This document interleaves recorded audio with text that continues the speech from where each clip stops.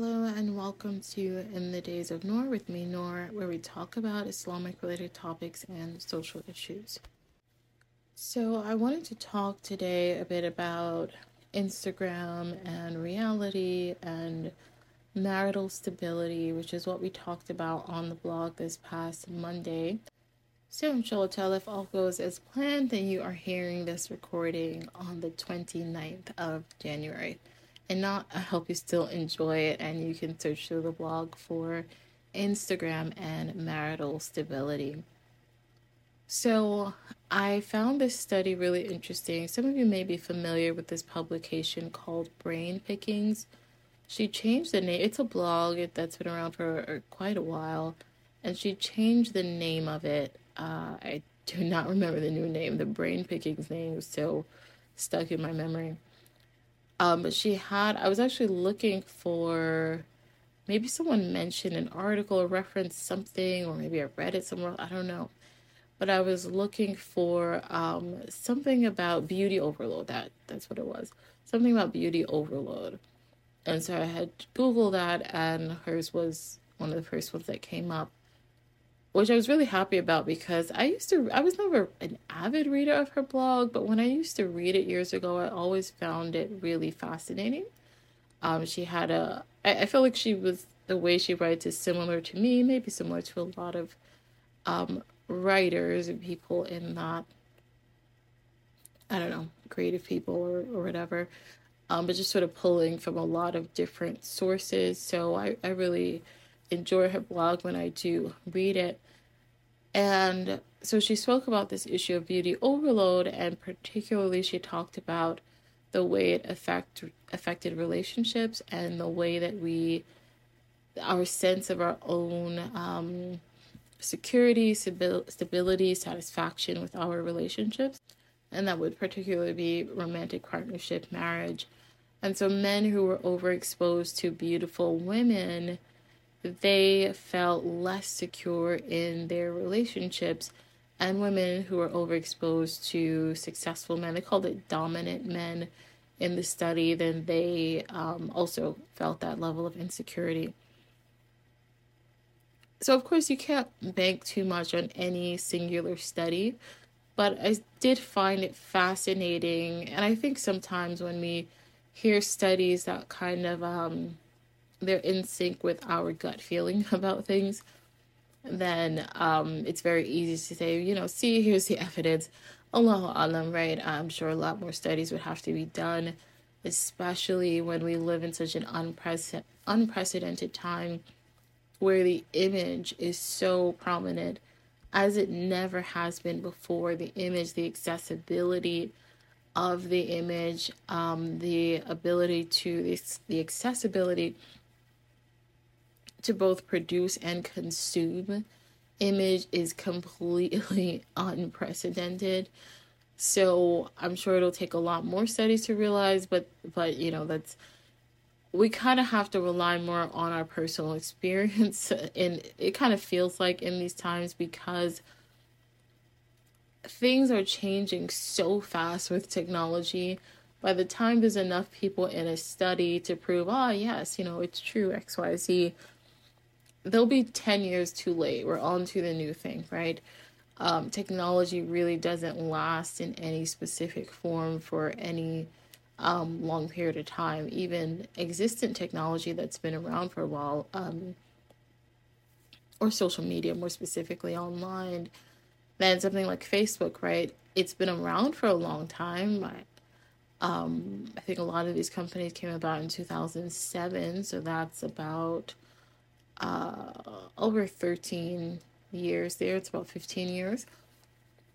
But what Facebook was when it came out back then isn't what it is now, right? And now that Instagram is here and it owns Instagram as well, that's a whole other medium. So to study the effects of these things, it's useful, it's valuable to know. But good science happens when you study a lot of people over a period of time. And it's going to get weird because it's like, what use is it to study people over X amount of time, 10, 15, 20 years, and the effects of a particular thing, when by the time the next generation comes along, that thing will have transformed so greatly, so rapidly. Even within the 20 years, the whatever the thing is would have transformed. I'm old enough to remember when Instagram was about taking pictures of your food, and that seemed to be the dominant thing that people did on Instagram. So, these things are constantly changing. But we can at least say as Muslims that, Allah subhanahu wa ta'ala is always correct. And sometimes He allows us to see His wisdom.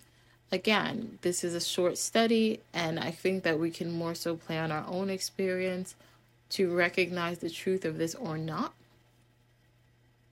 I'm sorry, did I say it's a short study? It's one study is what I meant to say.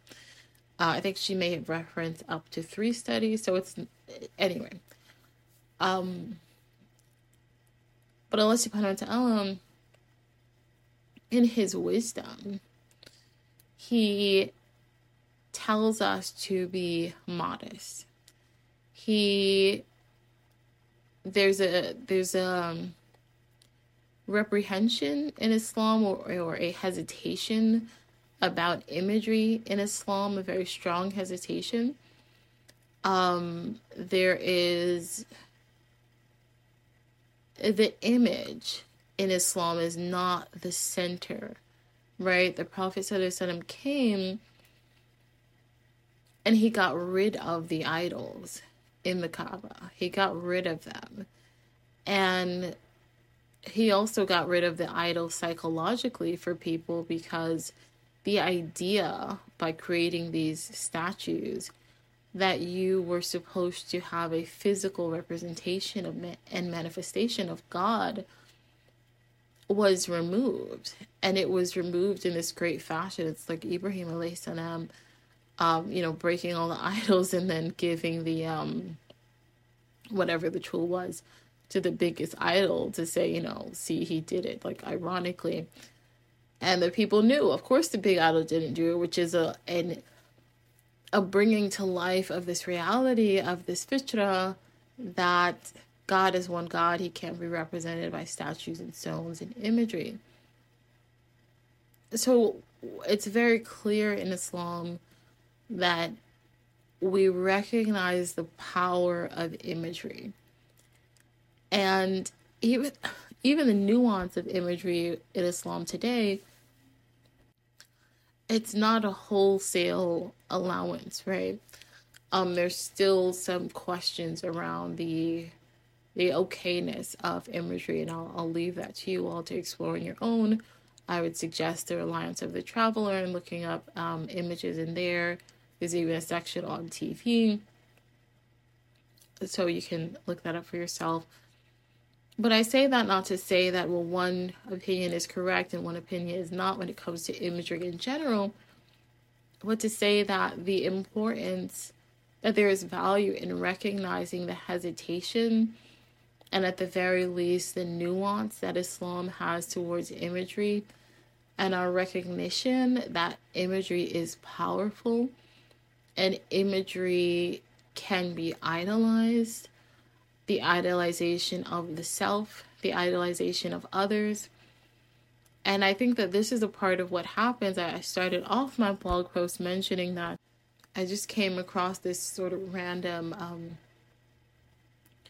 YouTube short. And I like hearing what people have to say about relationships and what they want in relationships and that sort of thing. So I'm sure that's why the algorithm showed it to me. But this man, he said,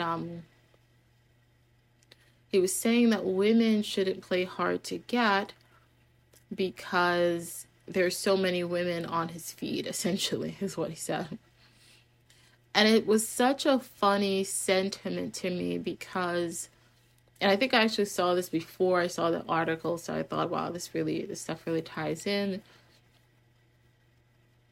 Because the internet, social media in particular, it warps our sense of reality.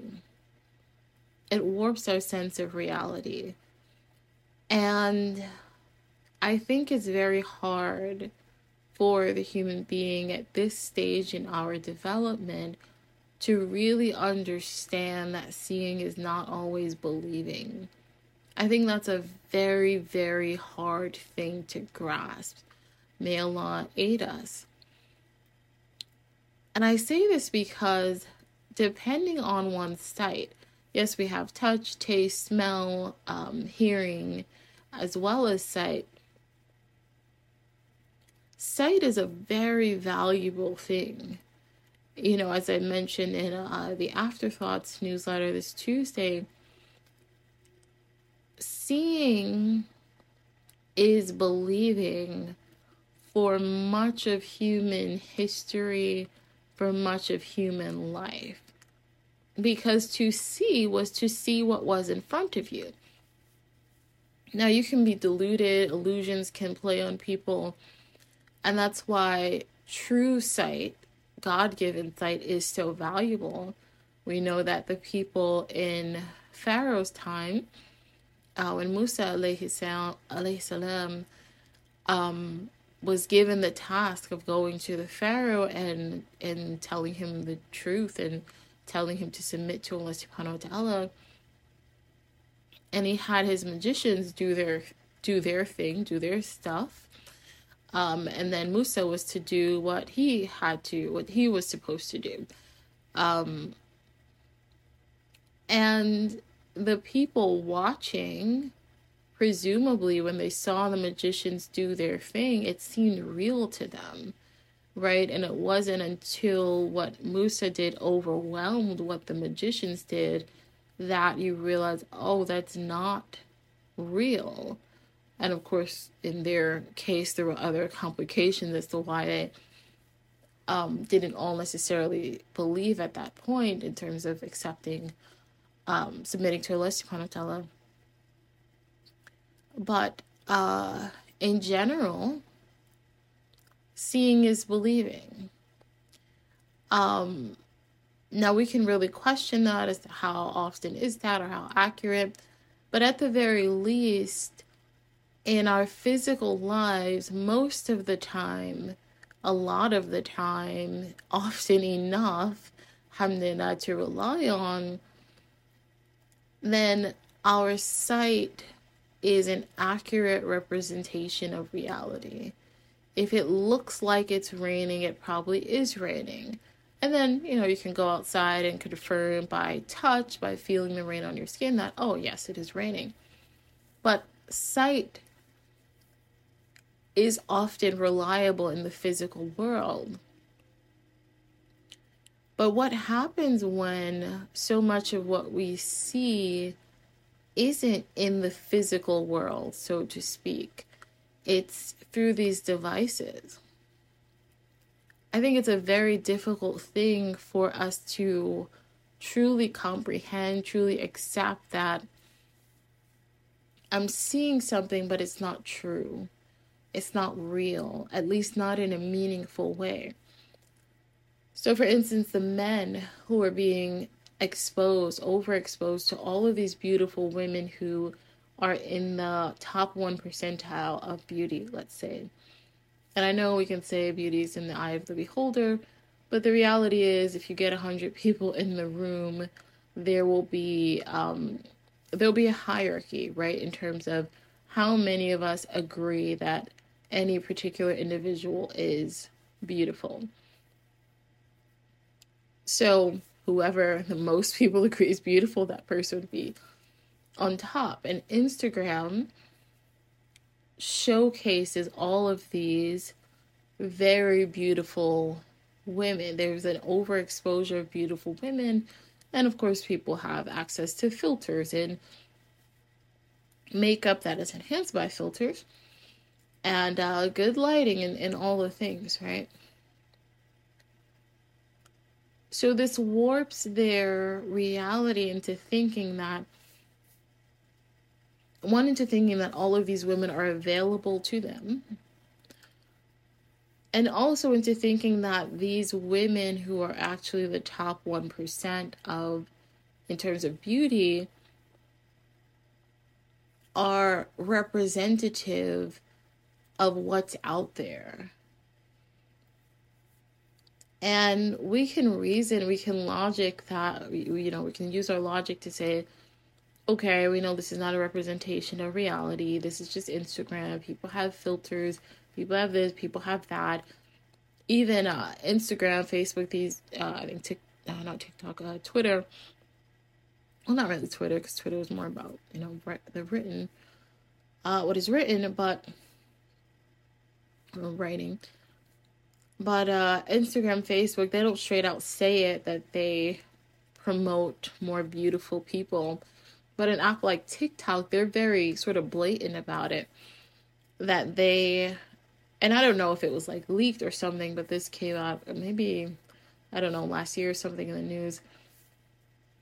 They purposefully promote more attractive, not even just people, but aesthetics.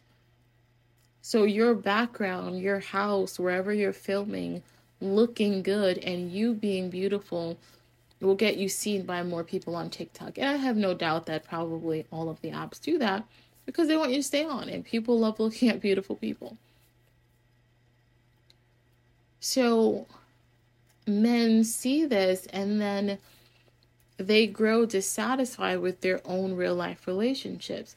And of course, this is not just Instagram. This is when they view pornography. This is the viewing of beautiful women in general.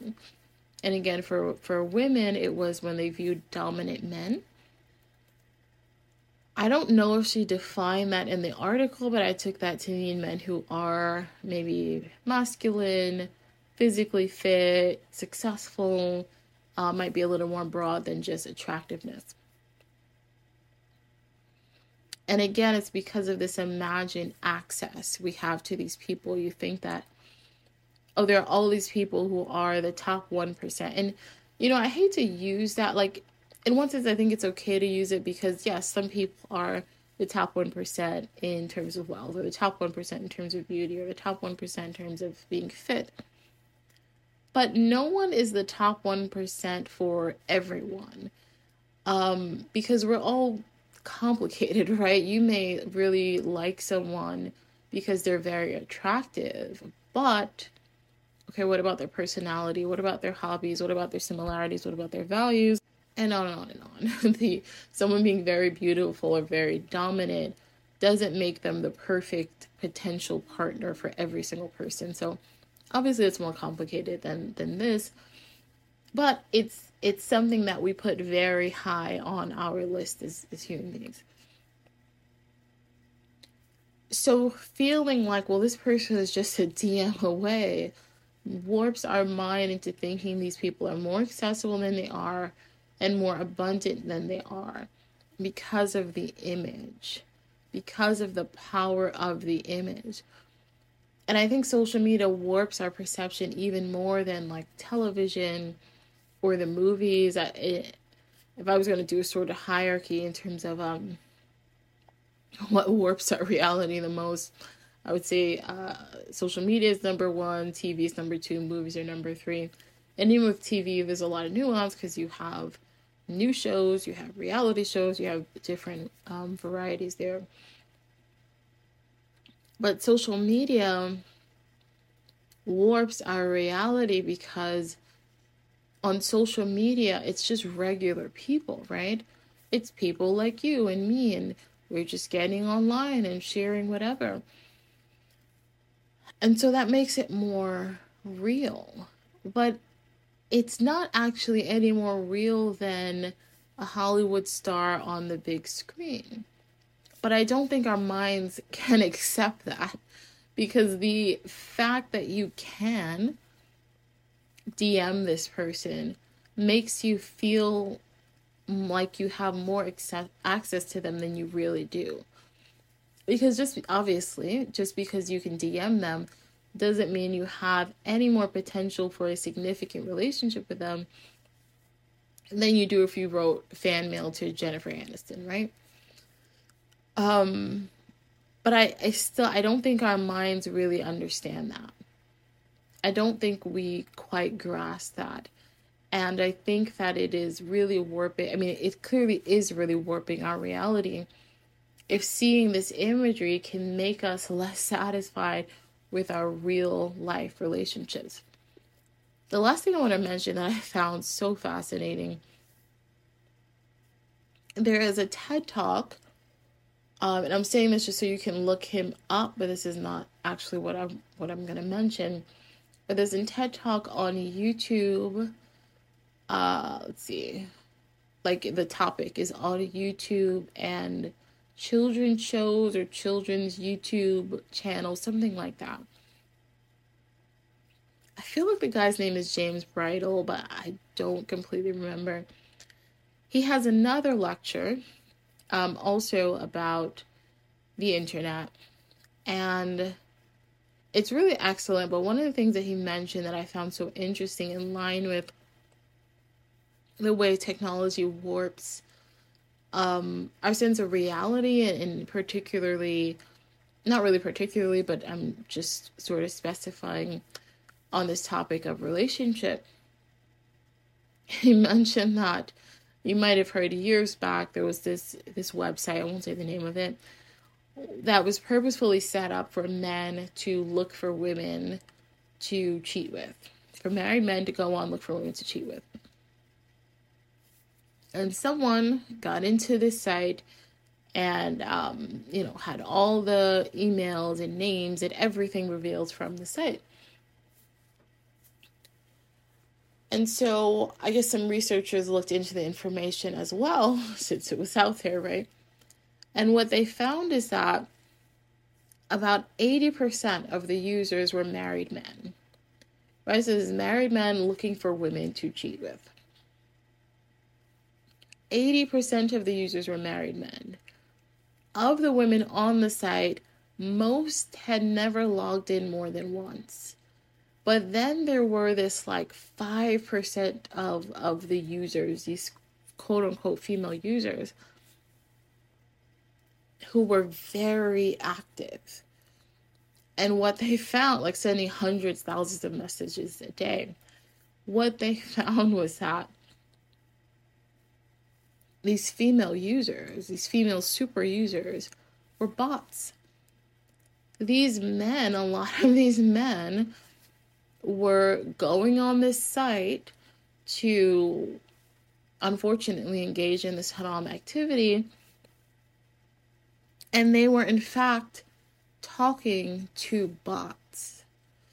And I think that is such a... I just found that to be really valuable to think about, because it emphasizes this point once again, that the internet is a very dangerous place when it comes to reality, when it comes to having a sense of reality. If you're having these men on there having conversations with these women, planning whatever they're planning with them, not knowing that they are probably talking to a bot. And why would they even go on that site? Yes, there have always been men who cheat, right? Men and women who cheat. But I personally don't doubt that had these men not had a website, had not had the ease of access, some of them would not be on there trying to cheat and in fact talking to a bot. And it's this delusion. It's a extreme example, but it's again this delusion that there is better out there, other out there, that the reality that you're in is not worthwhile, it's not satisfactory. And it's really unfortunate, because in the end, what does it really lead to? In a spiritual sense, in a reality sense, in the next life, it can lead to the hellfire, it can lead to punishment in this life and the next. And on I don't even know what sort of level to categorize it in. But something about that is deeply embarrassing and shameful, that someone was dissatisfied with their life, decided to go on one of these websites and seek after this kind of relationship, and they end up talking to a bot.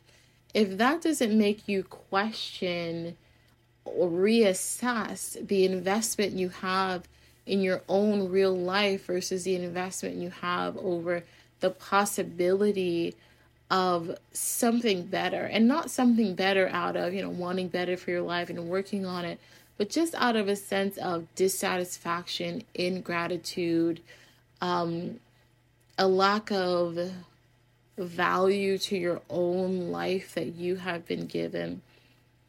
And so I think it's very complicated. I wrote an Instagram post where I kind of simplified it, because I think that, you can simplify it to some degree, which is that, at least in this very specific topic, for women, we should not follow men who post the constant gym pics, or any man who ever makes you think twice about your own marriage. Whoever makes you feel like, oh, he's so this or he's so that. Unfollow, mute. You don't need that in your life. You don't need something that is going to make you feel dissatisfied with your real life husband. And I think even more so for men, unfollowing, and honestly, I think it's more explicitly haram for men, to be following these women who are immodest, and even who are just posting a lot of imagery of themselves. Because it could be that they're not too immodest. Maybe they're just showing their face and they're dressing perfectly modestly. But you find them beautiful, you find them attractive. It could even be that you see them cooking. Or you see, another thing I mentioned was the sort of marriage accounts, or the marriage goals, quote unquote. So yeah, for men, the obvious, don't follow the women who are immodest. Don't follow, again, anyone who makes you feel dissatisfied with your own life. And hopefully, I want to write a post, inshallah ta'ala, about, I feel like I've wanted to write something like this for a while, about immodesty being almost a form of assault. I think I was almost gonna work this post that I wrote recently into that, but I didn't end up doing that. But just the idea of immodesty being an assault on marriage, an assault on society, and that we have to realize as women, modesty is not just about us. It's not even just about men. It's about all of society. There are so many angles to touch on. But just to quickly mention to you all, if you think about this post, the post, but particularly the study, and the idea that the imagery of beautiful women made men more dissatisfied with their relationships. We're not talking about cheating. I mentioned the website example, but not on a lesser note, just the idea of being dissatisfied. That means that a woman dressing immodestly around your husband is potentially making him more dissatisfied with your relationship. And I know when you say that, I am very aware. When you say something like that, people say, well, your husband should X. We're not talking about actions. Because men and women are responsible for our actions. We're talking about just feelings that are stirred in men or women. And it's an interesting thing, because there's an idea, what I've come to realize, which is a whole other thing.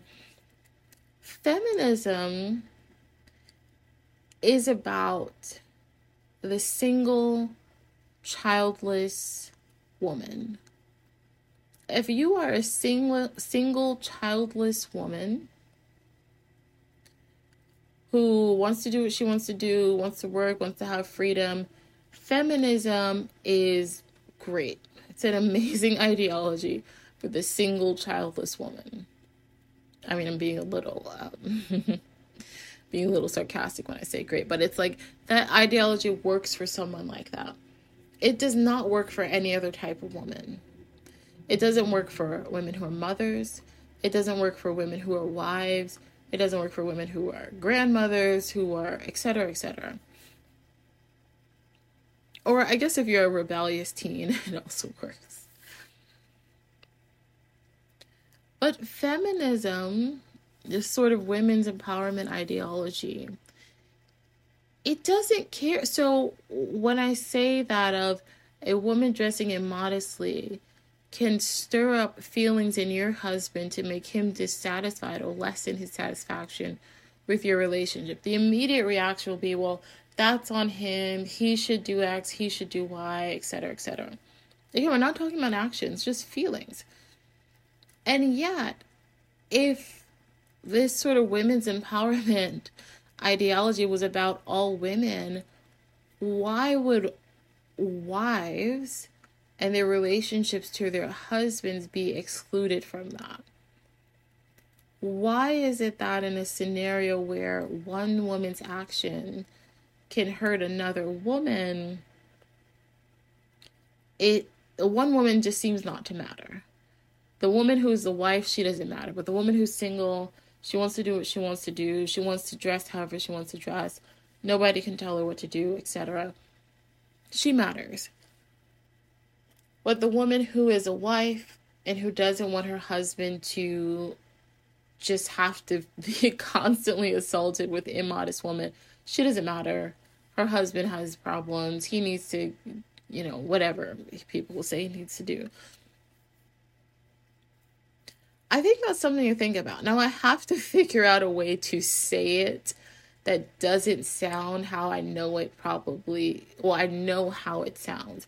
So I have to figure out a better way to say it. Because I think saying it, it's very easy for it to sound like we are diminishing men's responsibility. And that's not the point. Again, we're not even talking about actions here, just feelings. Something seems unfair about that. If we flip the genders real quick, and I'll wrap up because I'm just going to turn this into another podcast topic. If we switch it for a moment, would a man have feelings about discomfort with his male friend, his brother, his whoever, showing off his muscles to his wife? Flexing, talking about how much he bench presses in the gym, or talking about how much money he makes, or where he's flying to next, and the houses he bought. I think we would say, okay, why not tone it down a bit? Now, again, it will say, well, you should be more secure, which is something I hate so much. You should be more secure in your relationship. People have insecurities. And I think it says a lot about society that it's almost like we're recreating society to fit very well for single people, but not for people in relationships. And that sort of ties back into this Instagram thing. Being a show-off, whether it's in terms of immodesty, in terms of immodesty, whether it's showing off how much you bench press or showing off how pretty you are, it doesn't help people's relationships. And it's very hard to say that in our society because for some reason we don't, I don't know, it's like we don't think we should care about that. That's your problem. People should get to dress how they want to dress and brag about whatever they want to brag about. If you're insecure, that's your problem. Instead of saying, oh, okay, this action is actually harming someone else. That's interesting. Maybe it's time to reassess. I don't know. Just some thoughts. Clearly, I have to think about it more so that it makes more sense to me and to those of you who read my blog by thefittingtheolive.com. But something to think about. And you can DM me on Instagram at NuridenKnight. That is NURIDDEENKNIGHT. Tell me what you thought of the podcast, especially those last couple of ideas that I'm still forming. What do you think about it? Should we care at all? Should we have any responsibility at all to people in relationships? Should we care that certain content can harm people in relationships. And perhaps more importantly, or either whether we care or don't, I'll just leave in what I said on Instagram, that it's really important to curate our feed in a way that doesn't constantly make us feel jealousy of others or dissatisfied with our own life. So thank you all so much for listening. I really hope you enjoyed the podcast. Don't forget to follow us on Instagram. Again, that's at Nerdy Night, NURIDDEENKNIGHT. And we'll talk soon. Take care.